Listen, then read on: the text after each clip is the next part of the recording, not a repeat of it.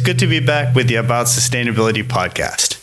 In this episode, we talk to our colleagues Eric and Toto about climate science and how it's linked to policy through the Intergovernmental Panel on Climate Change, also called the IPCC. The IPCC produces assessment reports every 7 years, and these assessment reports are authored by 3 working groups. Both Eric and Toto have been part of the authoring process in IPCC Working Group 3. Surarmanto Budi Nugroho, who we call Toto in our office and during this discussion, is a research manager in IGES's City Task Force. He co-authored Chapter 10 on transport, as well as the summary for policymakers, which we abbreviate as SPM, of the assessment report. And Eric Zussman is a research leader in IGES's Integrated Sustainability Center. He co-authored Chapter 17, Accelerating the Transition in the Context of Sustainable Development. We had such a fascinating discussion learning about the process of producing the report that we weren't able to dig into the content of the report quite as much as I would have liked. But hopefully we'll have a chance to revisit this topic on another occasion. Particularly interesting to me was the review process that each chapter goes through and the complicated issues around equity in selecting members of the working groups. That's enough of me telling you about it. It's time for you to hear it for yourself. Maybe, Eric, if I could ask you to tell us a little bit about what the IPCC is? IPCC, or Intergovernmental Panel on Climate Change, is basically a panel that's made up of 195 representatives from governments from different countries. And it was created to provide state-of-the-art science on climate change for those governments. It was created in 1988. So it's important to underline here that this was at a time when there was a lot of interest in strengthening the scientific foundation for policy on international issues like climate change. There was hope that by bringing together the most cutting edge and leading scientists, that this would also create the foundation for a climate change agreement. And so created in 1988 by the UNEP, the United Nations Environment Program, and the World Meteorological Organization. And after it was created, it started working on a series of assessment reports.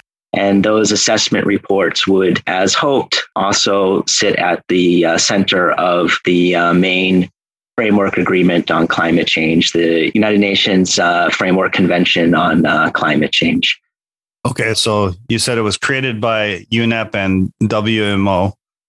And then there's also the UNFCCC, which you just defined the acronym for. So is IPCC, is it its own organization? Is it under the umbrella of UNEP, or kind of what's the relationship between all of those bodies? Right. So, in terms of the IPCC, it informs the UNFCCC, but it's not underneath the UNFCCC, but it is underneath the UNEP and WMO.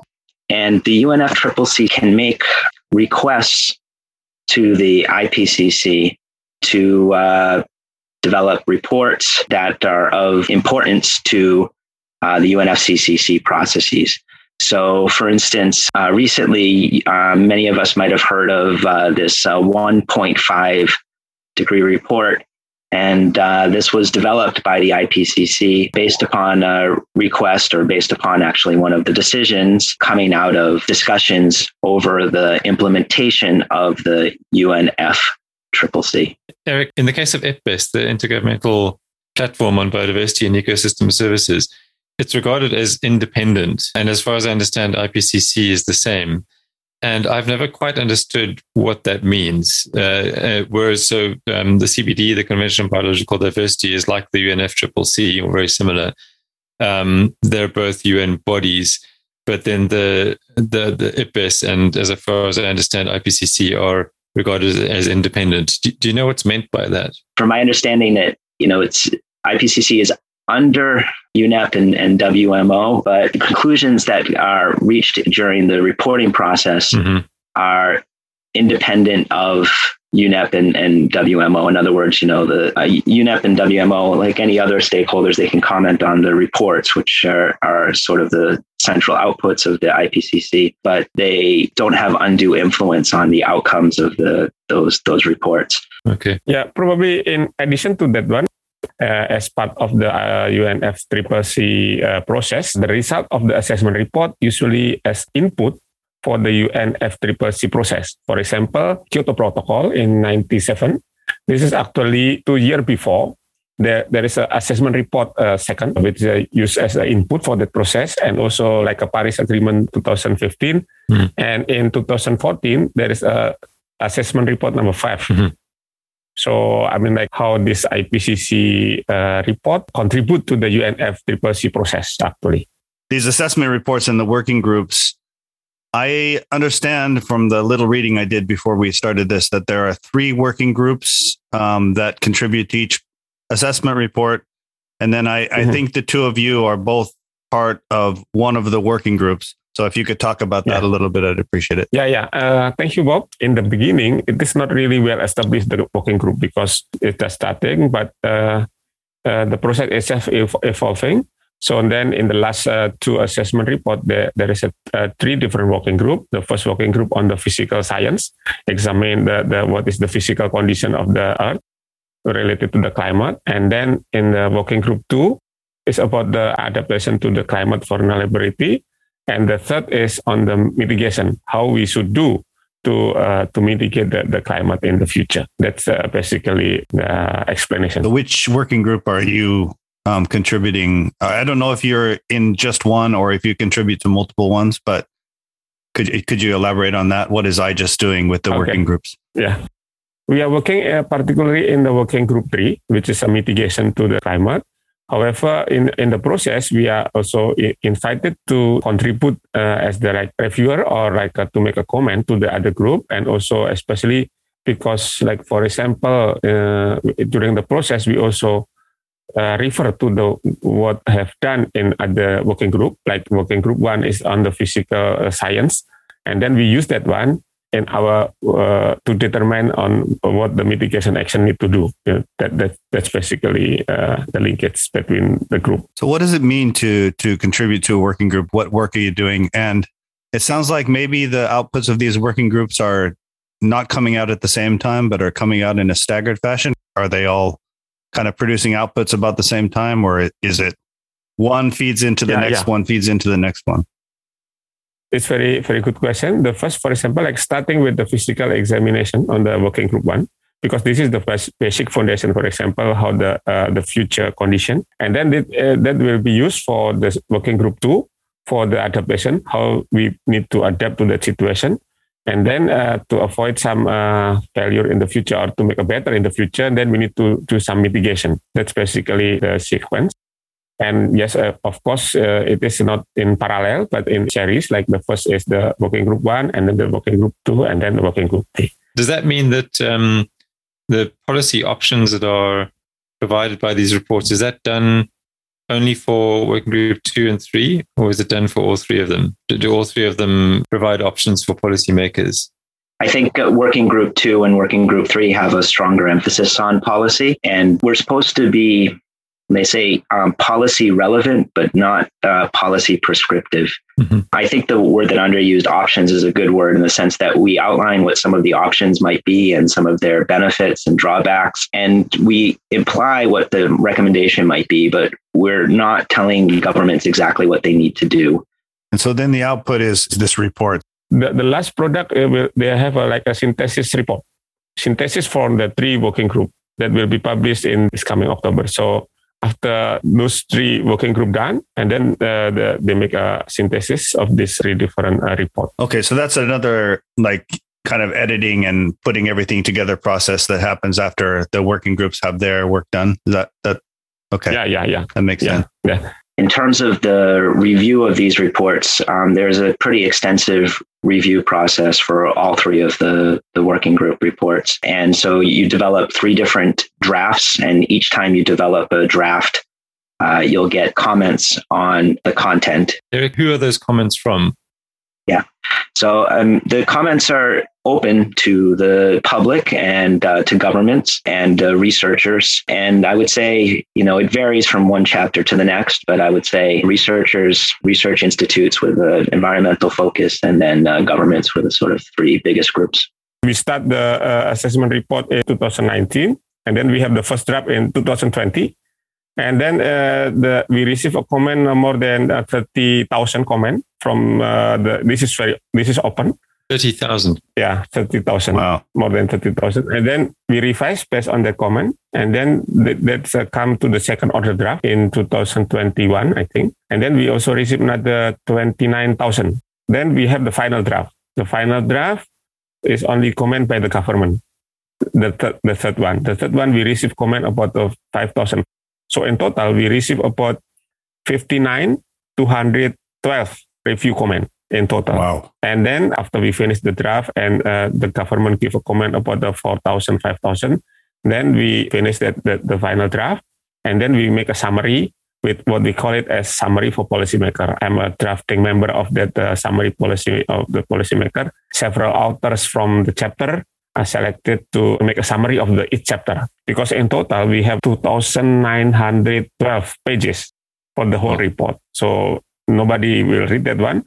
So then we make a summary, which is about the 64 pages. Just quickly on the review process too. Out of all of those comments, we need to have a response to every one of them. It doesn't mean we have to accept every single one of them, but they basically give us this monster spreadsheet. And and then, know how it was done in the chapters that you worked on, Toto, but, basically you're assigned a cluster of comments and you need to write down either accept, reject, or partially accept, and how you're going to deal with the comment.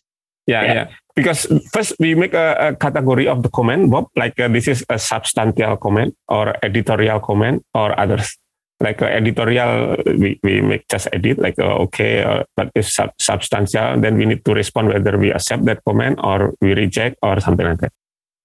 The commenting and responding to the commenting process is in some ways just as difficult or as time consuming as the drafting process. The comments are coming from sort of two types of categories, at least from my impression. One is researchers that want to get their own research cited within the IPCC. So they're basically saying, you should look at this article and cite this article. And then the other governments are checking every word and the tone of the phrasing and whatnot. So, if there's something that says, fossil fuel subsidies are not a good thing, you might have a government say it might not be a good thing in this context, but in this context, it might actually be a good thing. So please check that. There's an effort, even though we're trying to be policy relevant and not policy prescriptive, there's an effort to strongly influence things in government. Yeah, that's true. That's true, because this need to be approved by 195 state member. The approval session is about 2 weeks. It's about to approve 60 pages of summary. I mentioned before, this is what 2,912, and then we make it slimming down to 64. Then that 64 need to be approved by the government, line by line, sentence by sentence. Yeah, it sounds like a really tough, grueling process. How do you go through that process? I guess two questions. One is a lot of these events we've been discussing in the past conversations we've had have been substantially delayed because of COVID. And I wonder if that has impacted this process. And then what is that process? Are you meeting in person with workshops? Are you doing it differently than you normally would under the restrictions around COVID? With COVID, I think like much of the work that we do, there's been a Zoomification of the way that we've developed the report. And I mean, prior to COVID, we'd have these author meetings, in-person author meetings. And Toto and I attended 2 of these. And basically at those meetings, you have small group discussions with the chapter that you're assigned to. And then there's also plenary discussions as well as cross-group discussions. And in each of those fora, you're constantly thinking about conceiving, how you're going to develop the text, especially for the chapter that you're assigned to. And then I think as the process evolves, you might join other chapters, or you might become involved in other chapters or other related activities. And at least for me, the most grueling part was the in-chapter work. We'd have these really intense 2 to 3 hour drafting discussions. You would sit within a room with really smart and dedicated people, then try to develop something that captures the essence of, what's happening in the literature. And so, really we're trying to assess the literature, but part of it also is to synthesize it in a way that makes it compelling, intriguing, and will motivate action on the ground. So it's partially an assessment, but there's a lot of synthesis going on there and interacting with, these Albert Einstein, Eleanor Ostrom type people in this room to build that synthesis in a way that you can really move things forward. Specifically in our chapter, we focused on accelerating the transition in the context of sustainable development. So we had two themes that were pretty new. The whole chapter itself was a new chapter. It hadn't been covered as a chapter as such in the reporting process. And these two themes were this accelerating transition. So this whole idea of sustainability transitions, which is really grown over the past 15 years or so in the work on climate change and sustainable development, sustainability transitions was one of the themes that we tried to deal with a lot. And the other was in the context of sustainable development. And so making linkages to the sustainable development goals.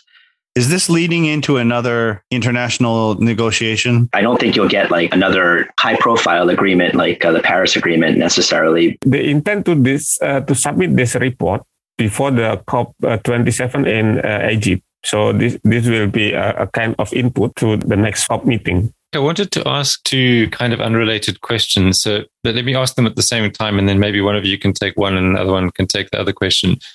The one is just to confirm that the report writing is based on existing literature, as far as I understand, right? Yeah. Okay. So yes, perhaps a yes is all that's required for that, but feel free to elaborate. But I think it's just maybe important for people to know that research is not done during the compilation of the report. It's drawing on existing literature, right, which needs to have been submitted by a particular date somewhere during the assessment process. And then the other question is, Toto, you mentioned earlier on the SPM, the Summary for Policymakers, and you also mentioned that the document itself is nearly 3,000 pages long, and you jokingly said nobody will read that, which is perhaps true.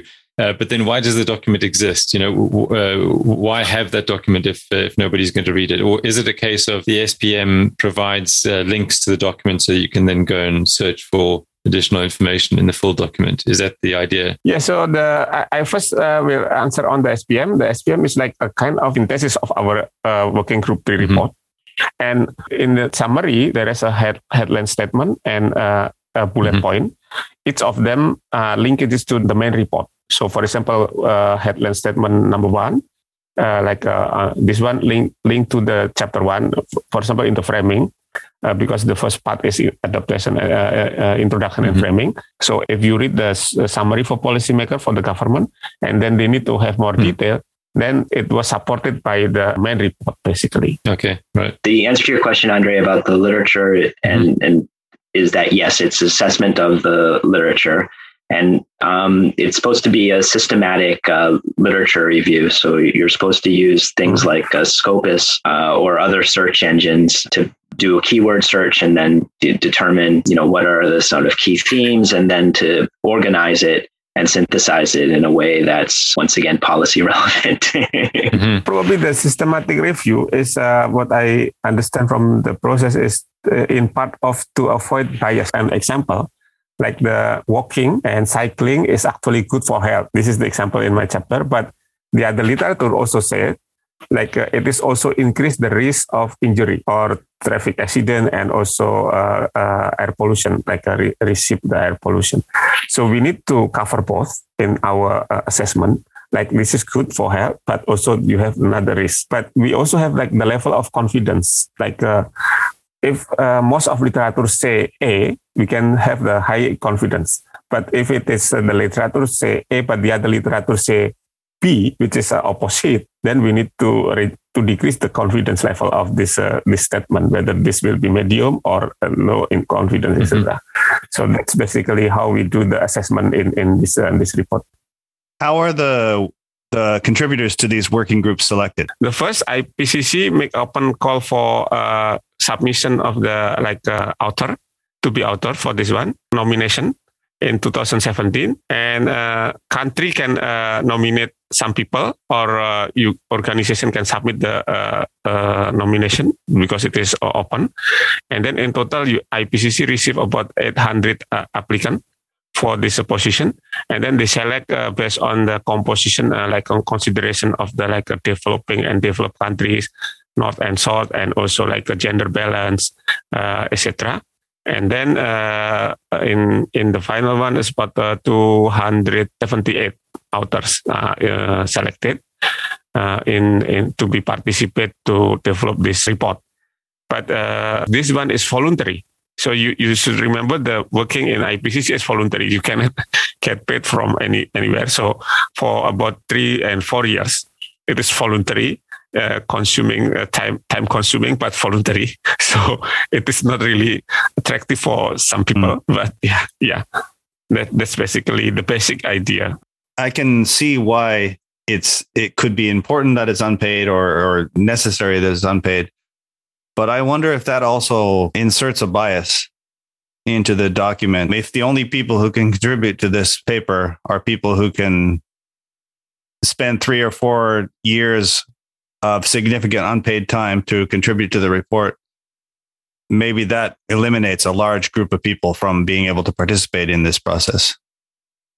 That's actually true, Bob. I talked with the author from my country, Indonesia.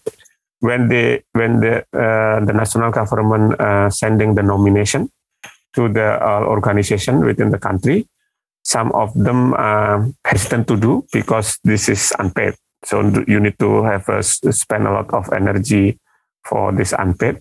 Why it is unpaid? Because we need to have a neutral position. As mentioned, we need to avoid some bias. Every year we sign, we don't have any specific interest. That is to make this process looks like neutral. But actually, when we discuss within our chapter, for example, because the author also have some preference, like what need to be highlighted. So there is some very good debate and discussion on which should be prioritized and something like that. Because we are talking, this working group 3 is talking about like a sensitive issue on the mitigation. And then very sensitive for some country or some region. But we need to make it, as mentioned by Eric, this is policy relevant. This is option. Okay. Also, this is sensitive for you, but this is option. We can frankly say like that. And is there quite a strong effort made to ensure representation, global representation, and the balance between developed and developing countries? Is that something that's discussed in some detail in the planning stages? Yeah, they try it. Like for example, in my chapter, the coordinating lead author, actually the beginning 2 is only like one from Australia, a male, and the other one female from Brazil. So they try to have like a both region and also developing and develop, and also gender balance. And within the team member, we have we cover almost all 5 continents. One from America, one from 2 from Europe, one from several from Asia, and also from Africa. We have also from Africa. Yeah, I think that's one of the criteria in selecting the author group is the regional representation and gender balance. How that applies to any specific person, it's difficult to judge. But in terms of the assignment to the different chapters, you definitely see an emphasis. Coordinating lead author is usually one from developed and one from developing country. And then within the group itself, as Toto suggested, it's across many different regions with a pretty significant emphasis on gender balance. Do you know if that's always been like that? And going right back to the beginning of IPCC, has there always been that effort to achieve balance, or is it something that's developed a long time over time? I think, Andre, that it's become a growing point of emphasis. To be honest with you, I don't know for the first assessment report how that played out, right. But I do recall maybe Toto, like at the very first authors meeting in Edinburgh, I think, there was a picture of the diversity of the group and some reflection on how that diversity has, or how it's become more diverse over time. That's sort of sticks in the back of my head. Okay, right. So maybe we can now kind of pivot into the actual content of the report.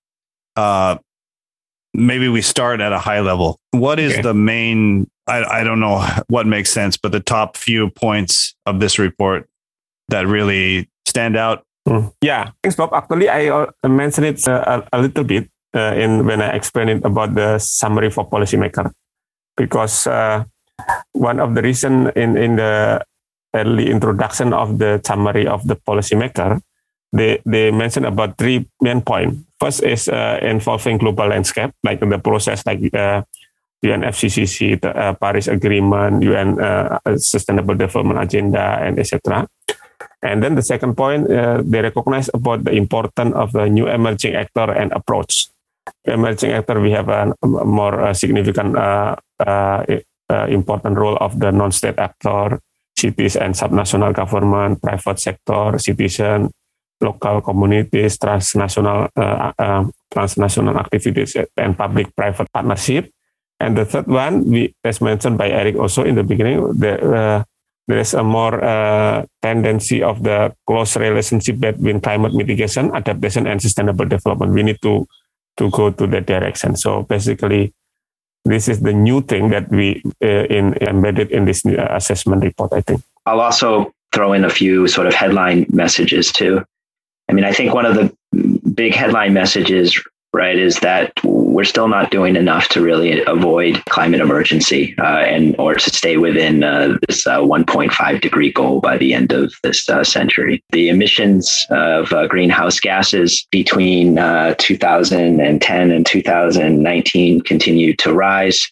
The good news is, compared to the previous decade, 2000 to 2009, they rose at a lower rate. But they still continue to increase, and that places us on a trajectory that make it very difficult for us to achieve this 1.5 degree goal. And this 1.5 degree goal is really, sort of a key threshold for avoiding serious sea level rise, avoiding intensification of storms, and many of the socioeconomic losses that would be attendant with some of those impacts. So we're not doing enough still, and the emissions continue to rise, although at a lower rate. And this is also true if you look at, I mentioned previously, these nationally determined contributions. These are the pledges that countries are coming up with for their emission reductions between 2020 and 2030. And the NDCs are still not ambitious enough. Commitments that are made within the NDCs are still not ambitious enough. So those are some of the worrying headlines. Some of the good news is that, especially when we look at some of the key mitigation technologies, looking at renewable energy, solar energy, wind power, and then in the transport sector, Toto will probably elaborate upon this too, but electric vehicles, the diffusion rate of these technologies has increased dramatically. And the costs of these technologies have come down dramatically as well, much greater than what was anticipated in many projections. I think this is a silver lining in terms of our abilities to achieve some of these high-level goals. And so the pace of technological change, I think, has been greater than what was anticipated for some of the key technologies, and there's policy reasons for that. And I think, for instance, the growing use of feed-in tariffs throughout the world has contributed to the spread of renewable energies and the uptake of renewable energies. So I think that's another important high-level message. In this report, we are talking about not only from the supply side, but also from demand side, from the user side.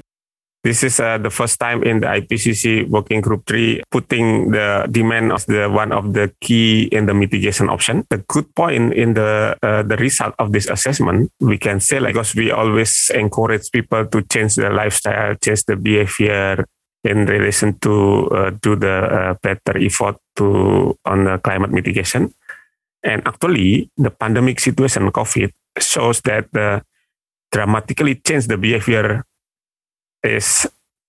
can be done in a very short term, because like the case of lockdown, etc., in many countries, the behavioral change at a massive scale in a short time is possible. So this is the short message from the chapter on the demand. It is possible. We cannot say it is impossible. It is possible to do dramatical change in a massive scale from what I heard from you about the headline messages, would it be correct to say that kind of the big actions that we need to take are that we need to do more to mitigate our greenhouse gas emissions, and we need to be more ambitious in the goals we set towards that? We need to be more ambitious, and we need to do things at a bigger scale, on a spatial scale, and we need to do things quicker in general. So there needs to be faster speed, bigger spatial scale. And there also, and this gets to the point of demand, there also needs to be more attention to the qualitative aspects of how we're doing things. Speed, scale, and the quality of our mitigation efforts, I think, need to change. And on the quality side of things, and this gets to Toto's point about demand, it's not, I think in past reports, there's been an evolution, but I think in past reports, the emphasis was a lot on technologies and how do you build for lack of a better term, how do you build a better mousetrap, or how do you build a better power plant? Or, there's still some emphasis in this report. How do you take some of the carbon dioxide and trap it underneath the ground? And of course, that's all fine and well, but if we want to improve the quality of our mitigation efforts, and I think that will also accelerate the speed and change the scale, then we need to think about, how do we change consumer demand for different products and different activities, and do so in a way that they're also, to go back to another example that Toto raised, that it's also improving the quality of the people's lives. So we need to think about how we can walk from our house to the grocery store. And when we're at the grocery store, we need to think about the products that are we're purchasing. So, maybe we buy locally grown tomatoes so that they don't have to be shipped from another place. And maybe those tomatoes need to be grown in fertilizers that don't lead to greenhouse gases. So we need to think a lot about how our individual actions and our individual mindsets influence demand for different products and services in a way that meet not just climate goals, but broader sustainability goals. And in doing that, then it gets to a question of how do you do that quickly at scale? And I think that's where you start getting into the policy environment and the institutional environment. How do we create that sort of structure that supports that type of decision making? Eric, just very generally speaking, getting into the policy side of things, do you guys think that more needs to be done on the incentive side or on the regulation side? So especially looking at governments, and I guess that's preempting your answer a little bit, but I suspect that will depend very much on the kind of government, right? Because we have very different kinds of government around the world. But let me leave it there. I think one of the themes that comes out of the report is that there's a growing emphasis on instrument mixes or policy mixes. Broadly, maybe 20 years ago, there's a lot of literature debating the merits of whether or not we wanted to have a carbon tax or just an absolute cap on reductions and regulatory standards. But I think there's a realization that, especially to move at scale, move quicker, and achieve some of these quality objectives, that in a lot of contexts, you need to combine government regulation with some market-based incentives. And then the third side of that triangle is what I would call sort of information-based instruments. So awareness raising or using peer pressure from public on industry, using transparency type mechanisms to motivate industry to change. A combination of those three things in sort of a triangle, I think, is sort of what the option space is looking like now.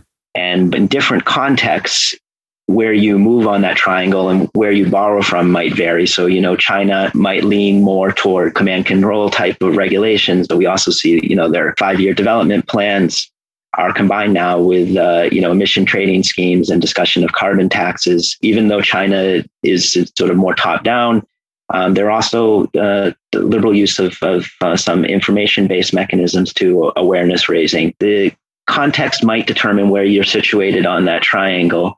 But I think overall, we're seeing definitely a trend to sort of this policy mix approach. And I think this leads to another point, is that mix, that policy mix, a lot of that's coming from literature that's connected into this work on sustainability transitions. And I think what we're realizing now to once again achieve these large scale, spatial scale, quick, transformational type changes of our systems, that we need interventions at 3 different levels, right? So one of the other things that you see coming through from the report is this literature on sustainability transitions that also gets tied in with this literature on the instrument mixes.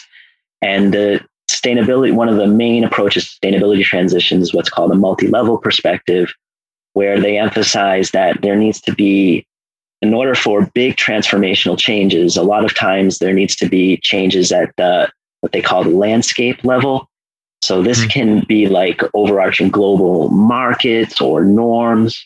And a lot of times things that happen, big changes at the landscape level, happen due to big exogenous shocks or big external shocks like a depression or what we've seen recently with COVID. Pandemic, pandemic, right? So that changes the whole sort of way that the world views it, how it operates, how markets operate. And that creates we call this sort of a puncture in the equilibrium. It creates an opportunity, a window of opportunity to change things at what they call the regime level. And within the regime level, that's where you have your sort of policy space and institutions, and including these different types of regulatory mixes. And so then, some of the policies and the mixes of policies that come together might change.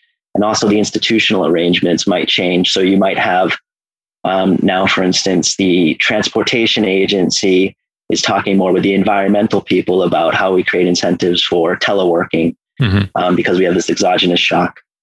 So that space, the regime space, needs to change too. And then at the last level is what they call the niche, right? And this is where innovation happens. For instance, the development and the spread of lithium batteries to support EVs. This is a lot of times where, people interact on an individual or small group basis with different technologies, and they begin to mushroom and grow and cascade. And you get opportunities for not only innovation, but imitation. And so I think, to achieve the 1.5 degree goals, a lot more emphasis on the demand side, a lot more emphasis on policy mixes, and a lot more emphasis on aligning what happens across, this is, I know, abstract terminology, but this landscape level, the regime level, and the niche level. Okay. In addition to the economic instrument, I think we have mentioned is specifically in a summary for policymaker that say like economic instrument have been effective in reducing emission, complemented by regulatory instrument. So we cannot say like which one is better than other. It's complementary. Other is better in mainly in the national and subnational level and regional level. This in a high confidence.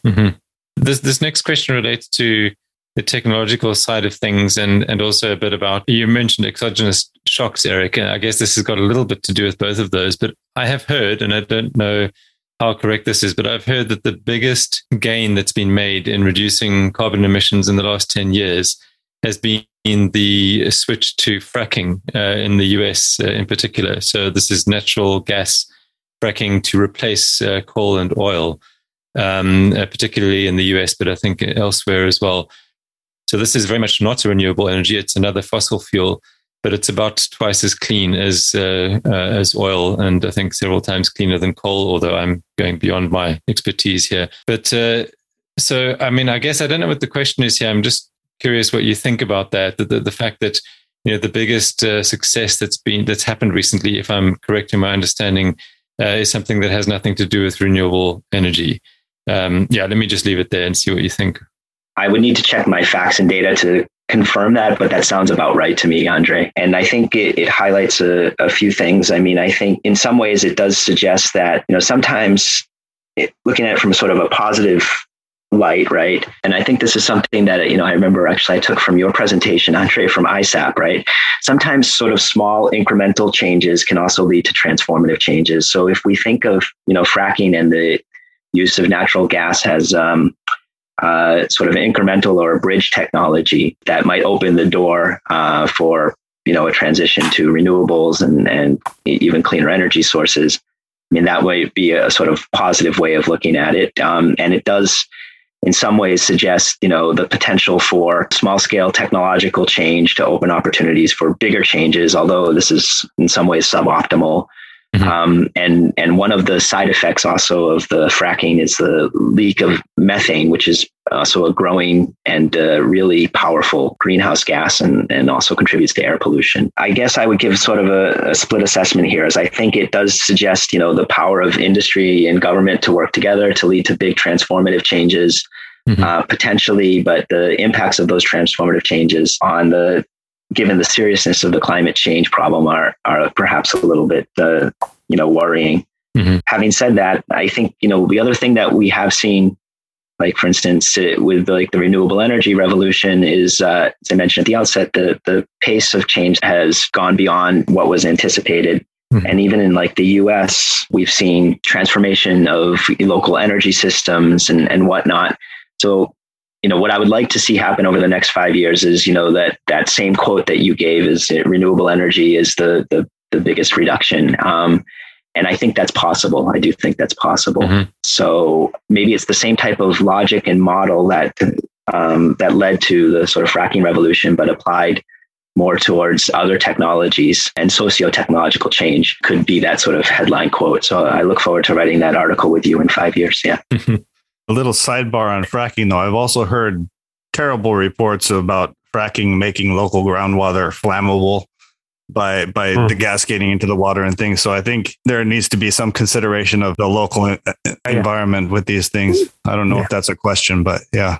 Yeah, but if you look at the summary for policymakers, and then if you look across the entire report, there's a very strong emphasis on analyzing the possible synergies and possible trade-offs between climate change and different development concerns. In the case that Bob raised, water pollution obviously is, and clean water is obviously a big concern. And so I think one of the other messages and one of the things that comes out of the report is, and this also gets back to the point raised by Andre, is when we set up this sort of collection of different instruments, we also need to consider how those instruments can reduce or optimize some of the trade-offs and make sure that, we're not producing more methane, we're not producing more water pollution. And that's going to require,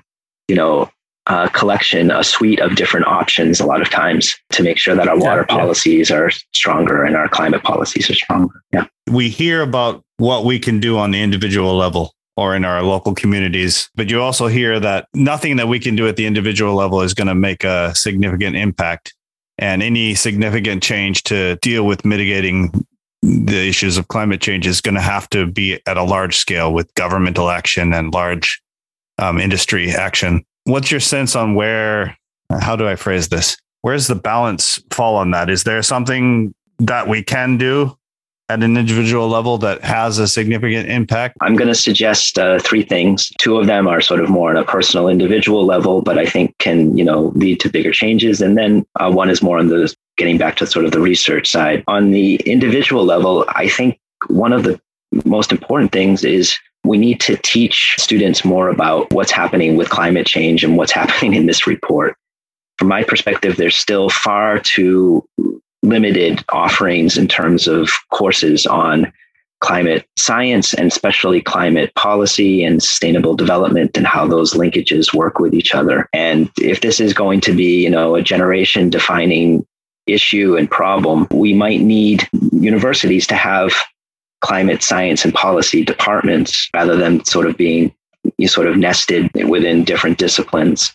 And within IGES, we're starting to work with Kyushu University, and we've done online trainings all over the place. So I think this teaching aspect, and it's not just teaching and awareness raising, but also empowering individuals to be like the next, Toto might have a better sense of this, but the Indonesian version of Greta Thunberg. We need those type of young people that have this knowledge and can inform policy and get elected into office or become business leaders. And I think as researchers, we need to be better and more targeted in how we do that. So that's one thing. And then the second thing is, I think we need to have more discussions with people that don't necessarily believe what's in this report at IGES. And I think a lot of the research institutes we work with we have a tendency to preach to the choir. But I think if we can convert people that, are not so aware of these issues and also might be inclined to be more skeptical about them, then I think that opens pathways for really big transformation. So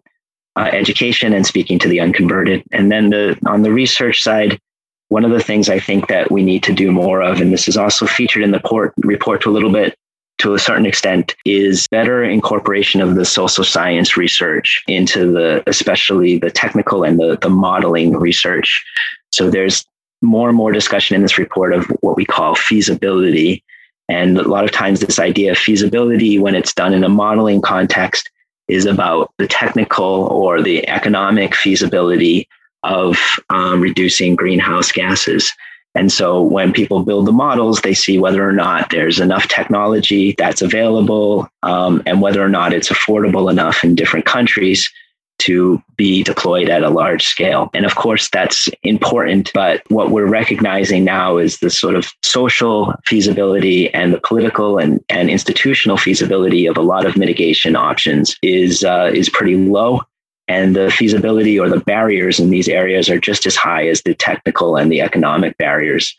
And so one way I think to motivate policymakers to, you go back to Toto's terminology, the enabling environment, to create this enabling environment or to use powerful regulatory mixes, is to show them that when we incorporate these things into our models, this is the type of thing that can unlock some of the mitigation potential. This might be the reason why, we've been doing this integrated assessment modeling for about 30 years. But increasingly, we always see that, the result report is we still have these ambition gaps or these implementation gaps.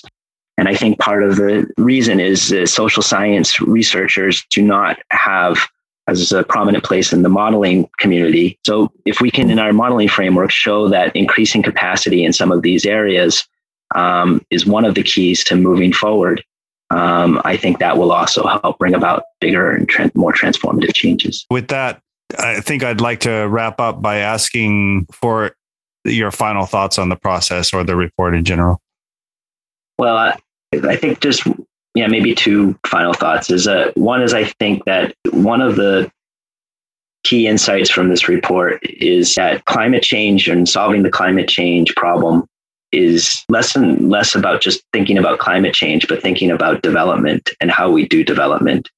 And so you see some emphasis on shifting development pathways. And I think that the sort of Venn diagram here is that, we have this big circle of development, right? And then within that circle, there's a sustainable development, and there's ways to respond to the climate change problem, sort of a smaller circle that are sustainable. And there's others that are not so sustainable. And I think we're becoming more attuned to what that balance looks like and how to lean more into the sustainable development pathway in a way that will shift the way we do development. And I think that something that's runs through all of the chapters in the report, at least the ones that I've read. I have to be honest, I haven't read all 3,000 pages of the report.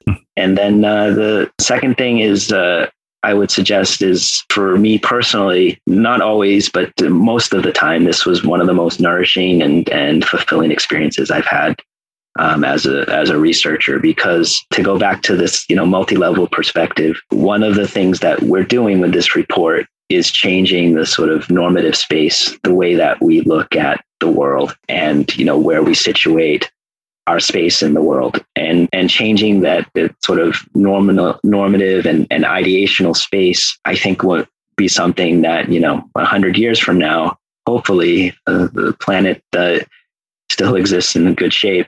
People will look back on and say that this is something that a bunch of individuals came together to do in a way that really led to a better world for future generations, and not only people, but the planet more generally. And to contribute to that is really sort of something that's been quite an honor. Thank you for listening to About Sustainability. Please subscribe at podcast.iges.jp or search for About Sustainability wherever you normally get your podcasts. If you've got feedback, you can review us on your podcast directory of choice or reach out on Twitter at IGES_EN. About Sustainability is produced by the Institute for Global Environmental Strategies. Any views expressed during the podcast are those of the speaker at the time of recording and do not necessarily reflect the views of IGES. Thank you for choosing to spend your time with us. We don't take that lightly, and we hope you'll join us next time.